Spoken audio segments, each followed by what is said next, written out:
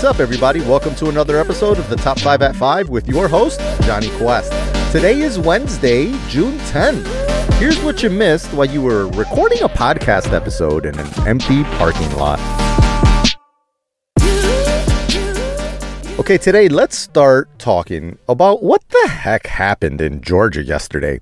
Seems like they were supposed to be taking part in a primary vote, but according to Kristen Clark, the president of the Lawyers Committee for Civil Rights Under Law, quote, Georgia's election was a complete catastrophe.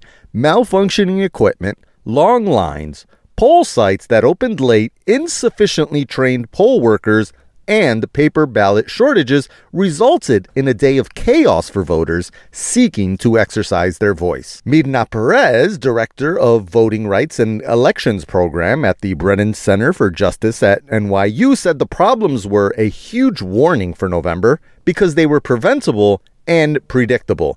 This wasn't merely a warning bell, Perez said.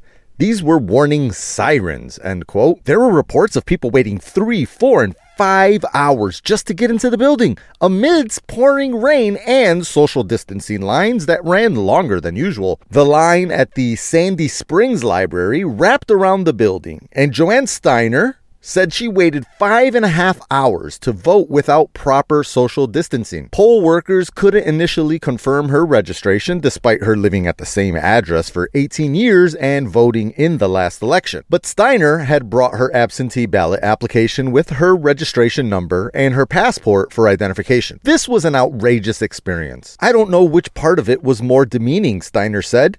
There is some undercurrent of not allowing certain votes to count, end quote. Quote, we saw people frustrated who literally quit on the spot. A director of the New Georgia Project said of polling places that opened hours later than scheduled and closed before voting was done. I am disgusted. Let's all work, hope, and pray that this is not a preview of November, Atlanta Mayor Keisha Lance Bottoms said in a tweet, and yeah, please, let's not let this happen in November. Get your act together, Georgia.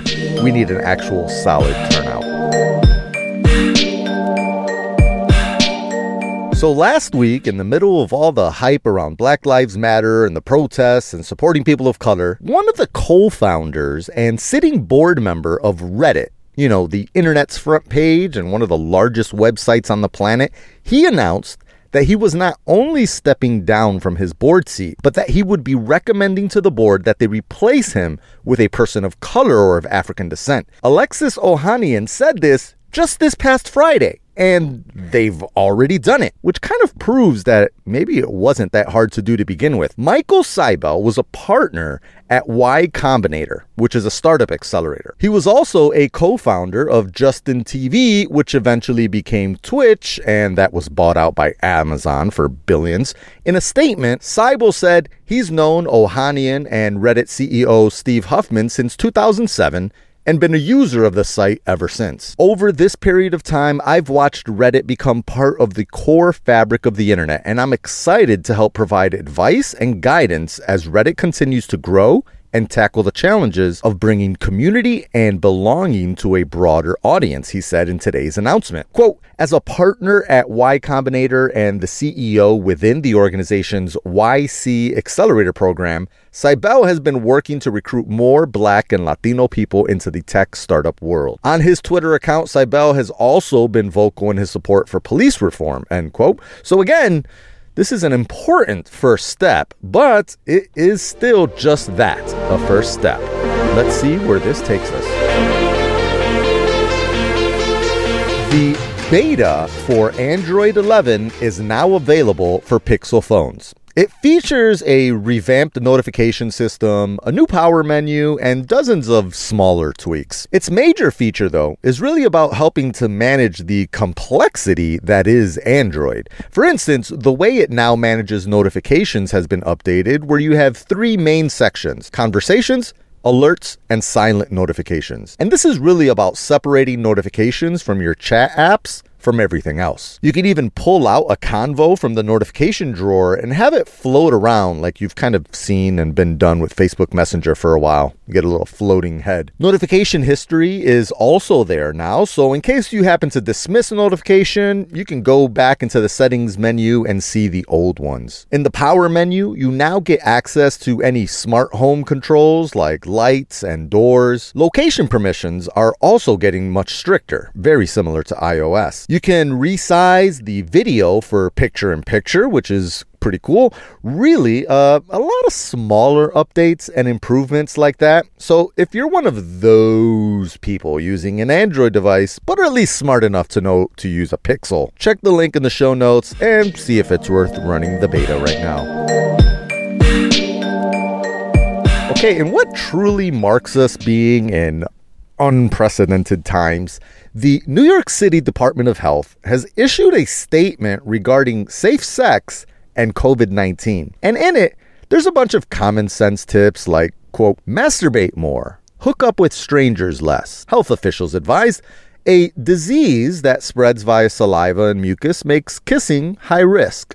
Wash your damn hands. That sort of thing. Then there was this. Be creative with sexual positions and physical barriers like walls that allow sexual contact while preventing close face-to-face contact. Okay, so barriers, sure. Condoms and dams are barriers, for instance. There are also plenty of sexual positions that don't require facial proximity. Walls, however, seems like an oddly specific suggestion. Personally, I can't think of any sex act that involves a load-bearing structure other than the use of a glory hole. Continuing, to be absolutely sure this wasn't a failure of imagination on my part, I did my due diligence and reached out to the City Health Department for clarification. When asked if the above passage was a tacit endorsement of glory holes, Dr. Dmitry Daskalaskis, Deputy Commissioner for Disease Control and Incident Commander for the Health Department's COVID-19 response, told Gizmodo, "We trust our audience and New Yorkers are creative enough to know what this means." Hey, listen, when the time comes to clean house in government, let us remember that Dr. Daskalaskis was on the right side of history. All right, the MLS is back, baby. Major League Soccer is returning on July 8th for a tournament with all the teams in what I would say is the now very famous ESPN Wide World of Sports complex in Orlando. There's going to be a lot of sports celebrities in Orlando this year, apparently. So how's it going to work? So 54 matches, 39 group stage, 15 knockout round. Each club gets a minimum of 3 matches. I mean, it's basically a mini World Cup style tournament, but with much less talent. Matches will be played almost continuously with 9 a.m., 8 p.m. and 10:30 p.m. matches. Group stage games count for points towards regular season standings. The winner of the tourney will get into CONCACAF in 2021, and players can earn additional bonuses. There's like $1 million prize pool available for them. Upon completion of the MLS's back tournament, MLS plans to continue its regular season with a revised schedule in home markets, followed by the Audi MLS Cup playoffs and the 25th MLS Cup. The schedule will be developed at a later date. So, ain't nothing really left to say here, but let's go boys in blue! NYC FC! NYC FC! NYC FC! Well, my beautiful people, those are my top 5 news stories of the day. Now, I sincerely hope that this episode sounds okay. I'm literally recording in my car in an empty mall parking lot right now. I had tons of errands and presentations to give today, but I wanted to make sure that the episode still went out.